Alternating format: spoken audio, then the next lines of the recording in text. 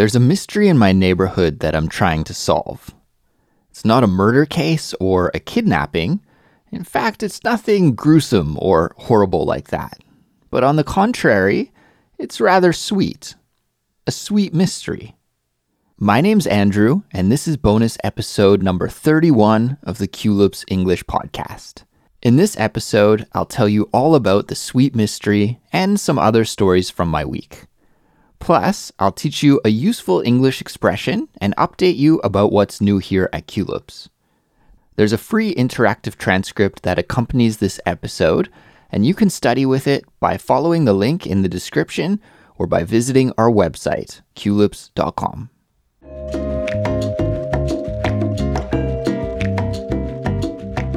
So let's get back to the mystery. If you're a regular listener of Culips, you'll know that I have a little dog named Pinky. Every day, my wife and I take Pinky for a walk, and we usually do this not just once, but 4 times each day. In the morning, at lunch, in the evening, and at night. And to be honest, it's not so easy to walk him so often. And he always wants to seem to go outside when I'm right in the middle of doing something, like cooking dinner or working on Culips. And in fact, he just came into my office a moment ago and gave me those "let's go out for a walk" eyes. So I think I'm going to have to pause the recording here in a second and take him out for a walk. But anyways, despite the fact that it is sometimes hard to walk him so often, I think it's good. It's good for both my wife and for me as well. Since we both work from home a lot, it's a good excuse for us to get outside, to get some fresh air, and to stretch our legs a little bit too. If you've ever had a dog before, then you'll know that they love to sniff and smell everything when they go outside.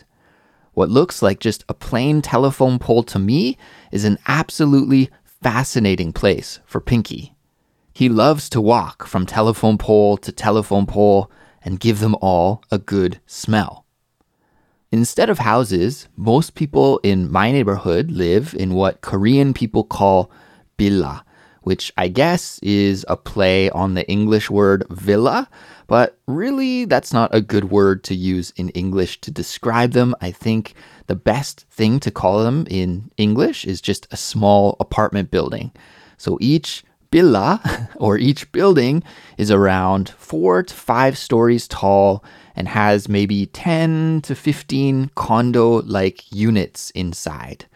And most of these buildings don't have any green space. There's not a front yard or a backyard. And so because of this, some people like to plant trees or flowers in these big plastic containers, these big planters, and they leave them on the road in front of their villa or their small apartment building. And it's great. It's a way to make both the road and the area in front of the building look more attractive. These planters and flower pots that are on the road are also very popular with the dogs that live in the area. Every dog that walks by them likes to have a pee and a sniff there. So when I walk Pinky, our route usually consists of going from telephone to telephone pole and planter to planter. If we go outside for a 20-minute walk, for example, at least 10 minutes of that time is spent at the poles and at the containers. And this is where the sweet mystery starts. You see, over the last week, I've started to find sweet potatoes randomly placed in various planters around the neighborhood. Now, someone has definitely gone around from pot to pot and placed exactly 1 sweet potato in each one. How weird, right? It's not like sweet potatoes were growing in these planters before, and these are just leftovers from the sweet potato crop. It's nothing like that. There were never sweet potatoes growing in these planters before, so without a doubt, someone has deliberately done it. The questions that I'm trying to answer are, who did it and why did they do it? I have no leads for either question. I have no idea what the answers to these questions are. If I had to guess, I'd say it's probably an older person. I work at a university and I interact a lot with kids in their early 20s. And this doesn't seem like the kind of thing that they would be interested in doing. They're just too busy studying or working part-time jobs, playing computer games, or dating to do something like this. So I've ruled out younger people. To rule out, well, that's a great phrasal verb, and it just means to eliminate. So I've ruled out young people. That means I've eliminated them from my bank of people who I think may be responsible for putting the sweet potatoes in the planters. On the other hand, this does seem like the kind of thing a retired person would possibly do. So my hunch, my feeling, my guess is that it's an older person, but I really have no idea. Anyway, no matter who did it, the more interesting question is why? Why would someone go around placing exactly one sweet potato in each planter? And I have to mention, it's not like these planters are close. Some of them are at least 500 meters away from each other. And it's also not like the sweet potatoes are rotten or that someone's trying to compost them. The sweet potatoes look pretty good, like you could cook them and eat them if you wanted to. So I spent a little bit of mental energy this week thinking about the mystery. My first idea was that maybe there's some Korean superstition that I'm unaware of. You know, something like if you leave sweet potatoes outside your door, then you'll have good luck or some evil spirits will be warded off or something like that. So I asked my wife about that and she said there's no superstition like that. So I ruled out that possibility. Another idea I thought of was that maybe someone may be leaving the sweet potatoes outside for the cats that live in the neighborhood. There are street cats that live all over the place in Seoul. Just on my block alone, there are at least 5 different cats that I know of, and they live outside. They're kind of semi-wild cats. I guess they're the descendants of pet cats, but these cats are not pets, and they aren't really friendly or tame, but at the same time, they're not afraid of humans, and you see them walking around all the time in the neighborhood. We see the same cats so often, in fact, that we've given them nicknames. The cat issue here in Seoul is a divisive issue. A divisive issue. Have you heard that phrase before? It means an issue that divides people into different groups. And this street cat issue is a classic example of a divisive issue because it's divided people into 3 groups. There are the people who want to take care of the cats. That's one group. The other group is people who want to get rid of the cats. That's the other group.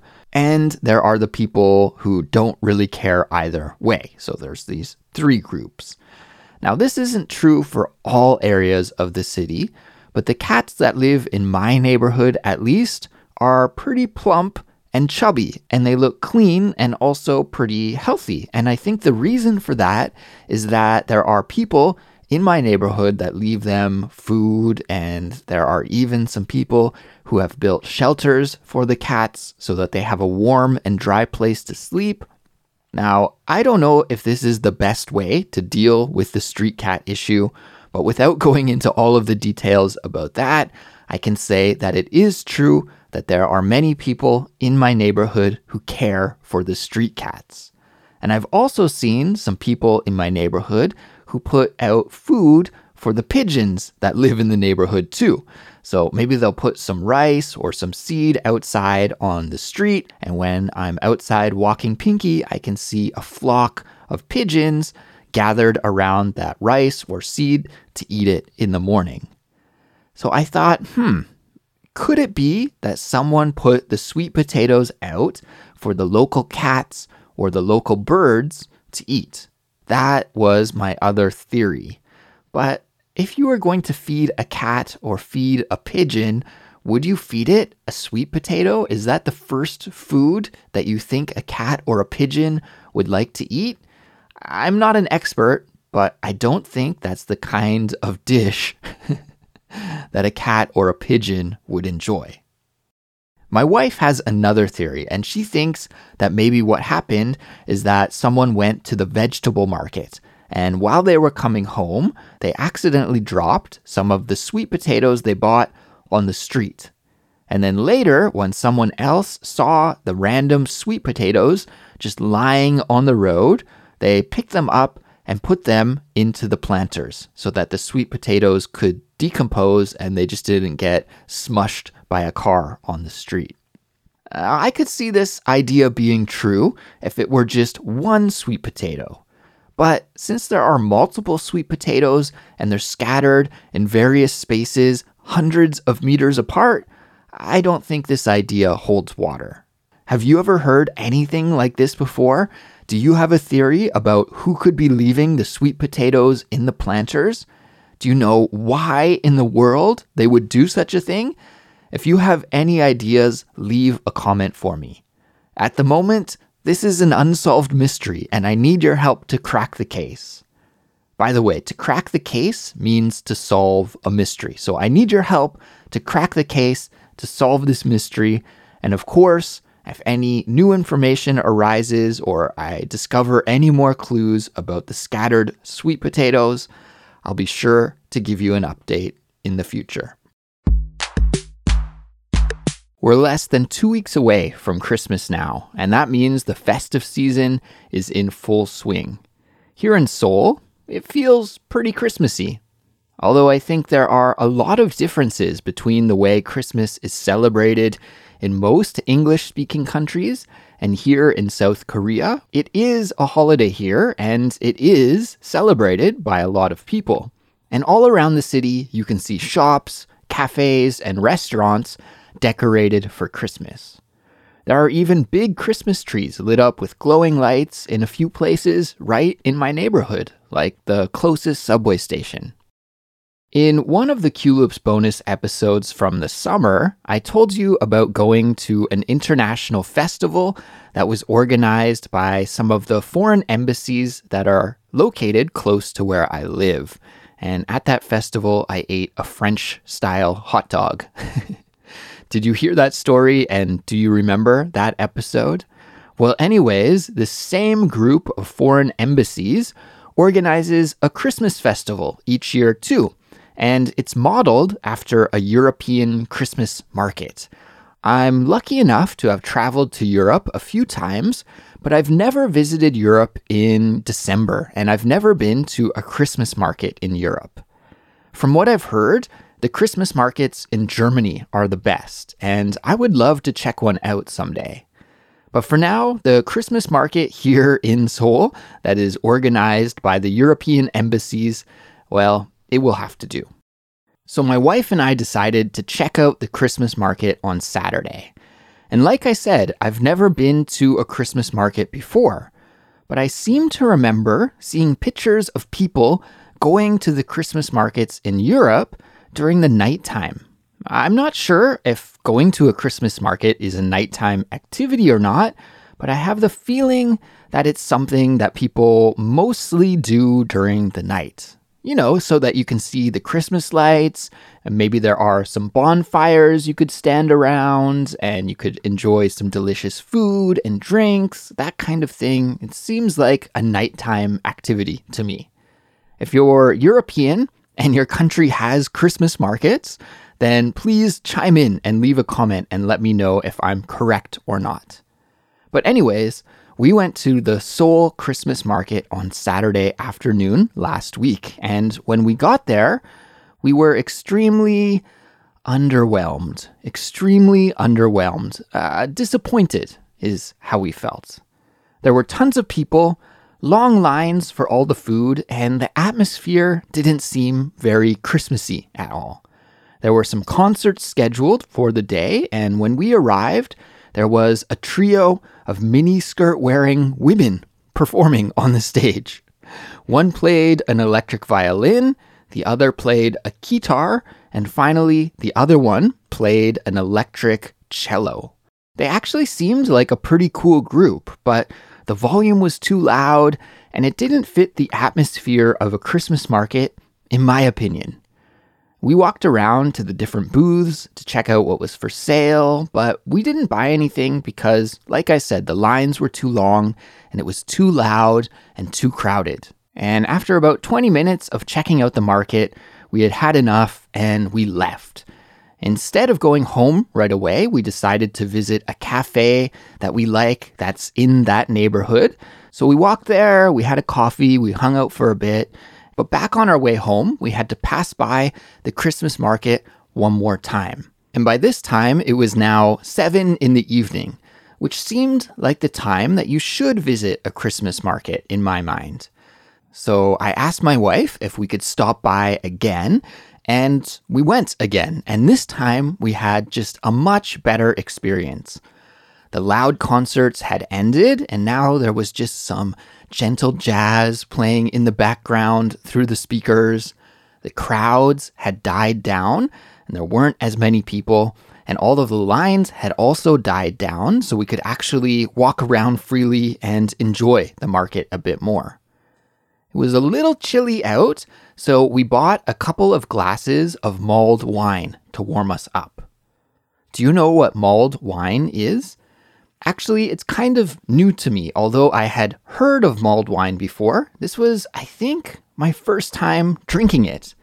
So mulled wine is a traditional European beverage that is usually consumed around the Christmas season. And essentially, it's just wine that has been heated up. So it's served warm, and there's some citrus and some spices inside as well.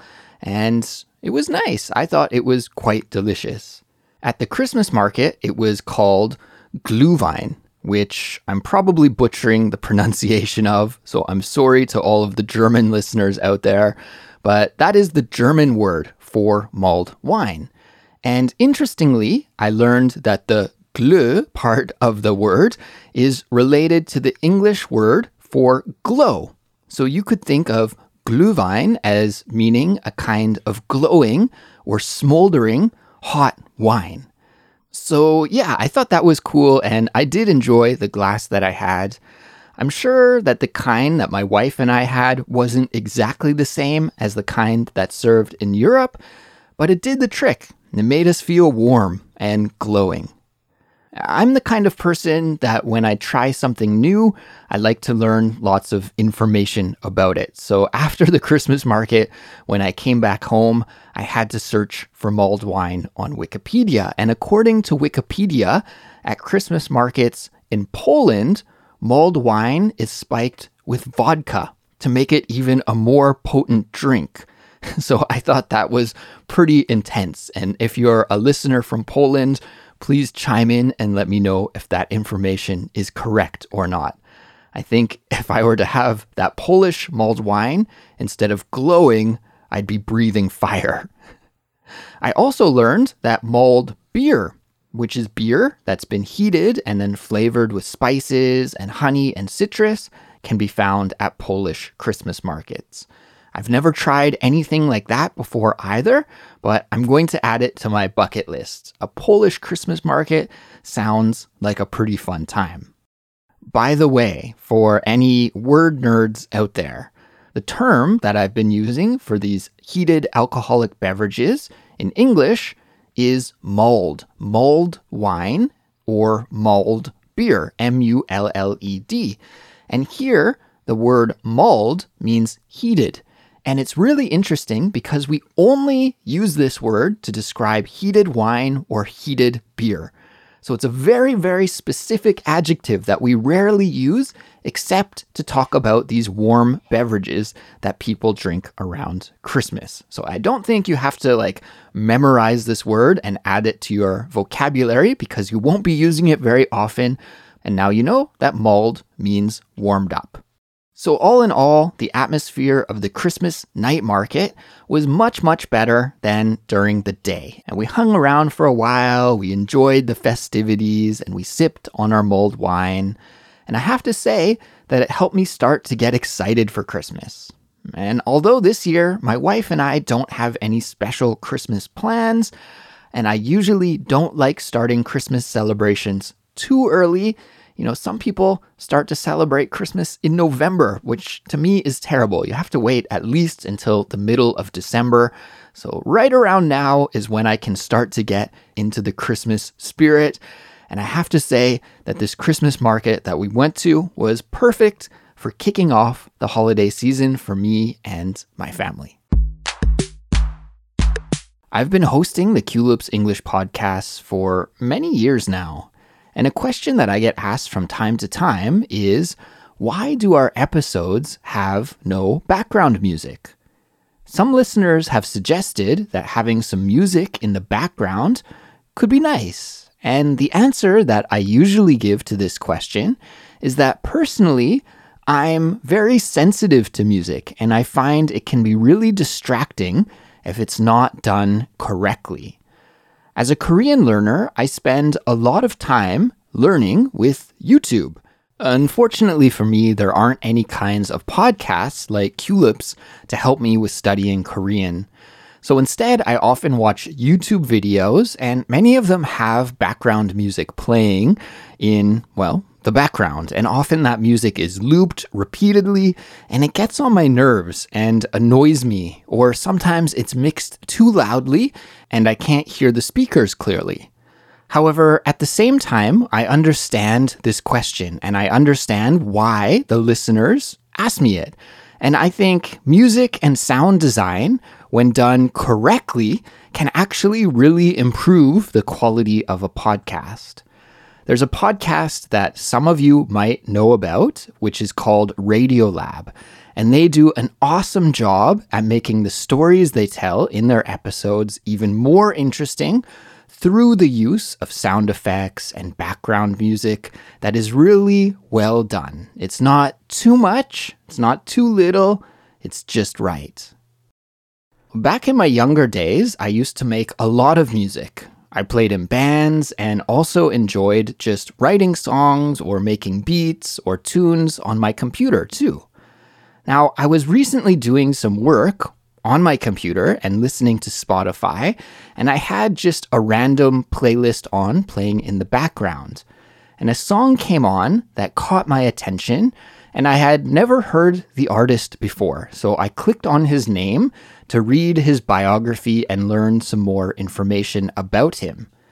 The musician's name is H. Takahashi, and he's an ambient musician from Japan. And in his biography, it said that he composes all his music just by using an app called GarageBand on his iPhone. Now, this blew me away. His music is really beautiful and lovely, but it was just made on his smartphone. That's incredible. I'm also an iPhone user, and I have the GarageBand app on my phone too, but I've never used it. So I got inspired by this guy, H. Takahashi, and I decided to open the app and play around with GarageBand a bit. And I have to say, it was pretty easy to come up with some very simple songs and sounds. And it got me thinking, would it be a good idea to use some of this style of music in Culips episodes? Here's a sample of what I'm talking about. Can you hear this music in the background? This is something that I came up with really, really quickly in the GarageBand app. Of course, I'd only want to use music in Culips if it helped to tell the story better. If music can help me communicate with you clearer and help you make a deeper emotional connection with English, well, maybe that perhaps could help you learn and acquire the language better. But of course, I'm curious about what you think. Maybe you're a sound-sensitive person like me and would just prefer to have clean audio of only the speaker's voice that you can hear crystal clear. Or maybe you'd rather have some background music and sound effects. Either way, I'd love to know what your thoughts are, and you can let me know by posting a comment on our website or by emailing me at andrew@culips.com. Or hey, maybe you're even a musician and you'd like to donate some of your songs for us to use in our episodes. I think that would be really cool too. And if that sounds like you, then feel free to reach out and let me know. And now it's time for this week's vocabulary lesson. A little earlier, I used a wonderful idiomatic expression when I was talking about the sweet potato mystery and my wife's idea about why the sweet potatoes were placed in various planters across my neighborhood. She said that maybe someone had dropped the sweet potatoes on their way home from the market, and someone else had just picked them up and put them in the planters to decompose. However, I said that in my opinion, that theory didn't hold water. It didn't hold water. That's this week's key expression, to not hold water. We always use it as a negative. Let's go back and listen to the part of the episode where I use this expression, to not hold water, a couple more times. Here we go.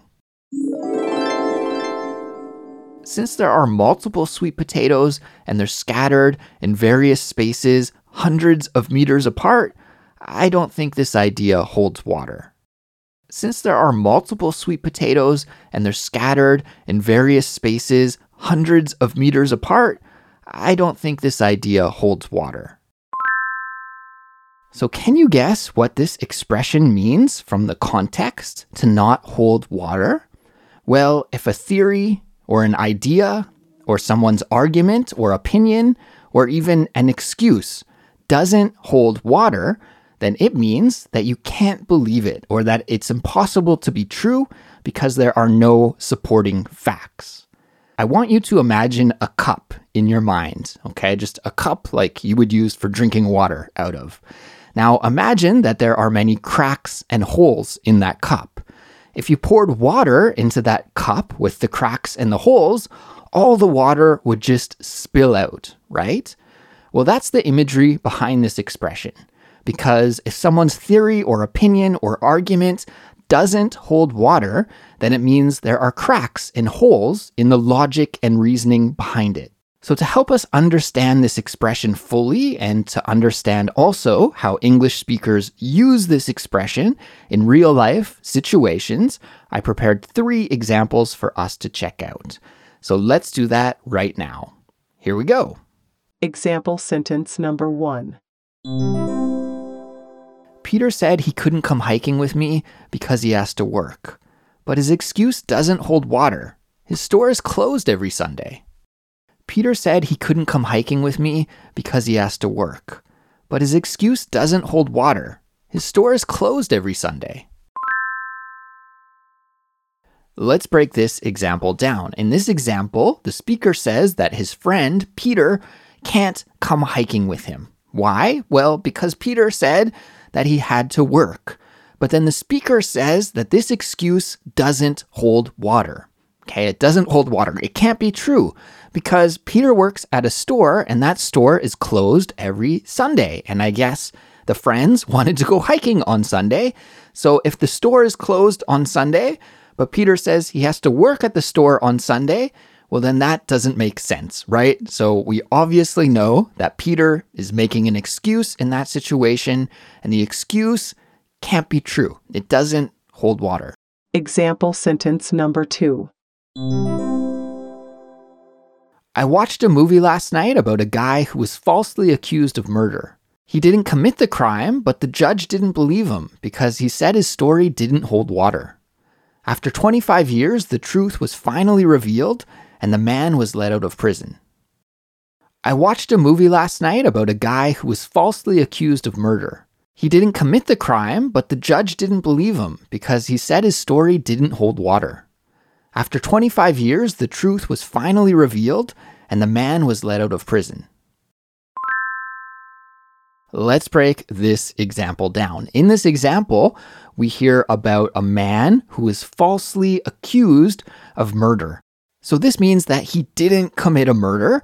However, a judge thought that he did and sent him to prison mistakenly. Okay, why did the judge send this innocent man to prison?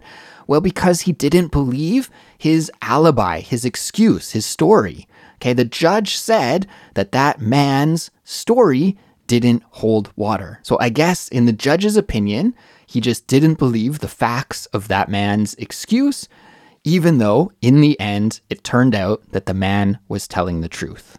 Example sentence number 3. My friend's dad honestly believes that the earth is flat. I tried to tell him that that idea doesn't hold any water, but he's just so stubborn and refused to listen to me. My friend's dad honestly believes that the earth is flat. I tried to tell him that that idea doesn't hold any water, but he's just so stubborn and refused to listen to me. Let's break this final example down. In this example, we heard from a guy who was talking about his friend's dad, and his friend's dad believes that the earth is flat. Believe it or not, there are still some people who believe that the earth is flat. And so the speaker of this example tried to convince his friend's dad that the earth is actually round, okay? And that the flat earth idea doesn't hold any water, that there are no facts supporting the flat earth idea. But the friend's dad was just so stubborn and he refused to listen to the speaker. Congratulations on making it to the end of another English study session with me. I'm proud of you. You did a great job. You made it to the end, and this wasn't a short episode, so nice work. If you're looking for more lessons to learn with, make sure to visit our website. Once again, it is culips.com.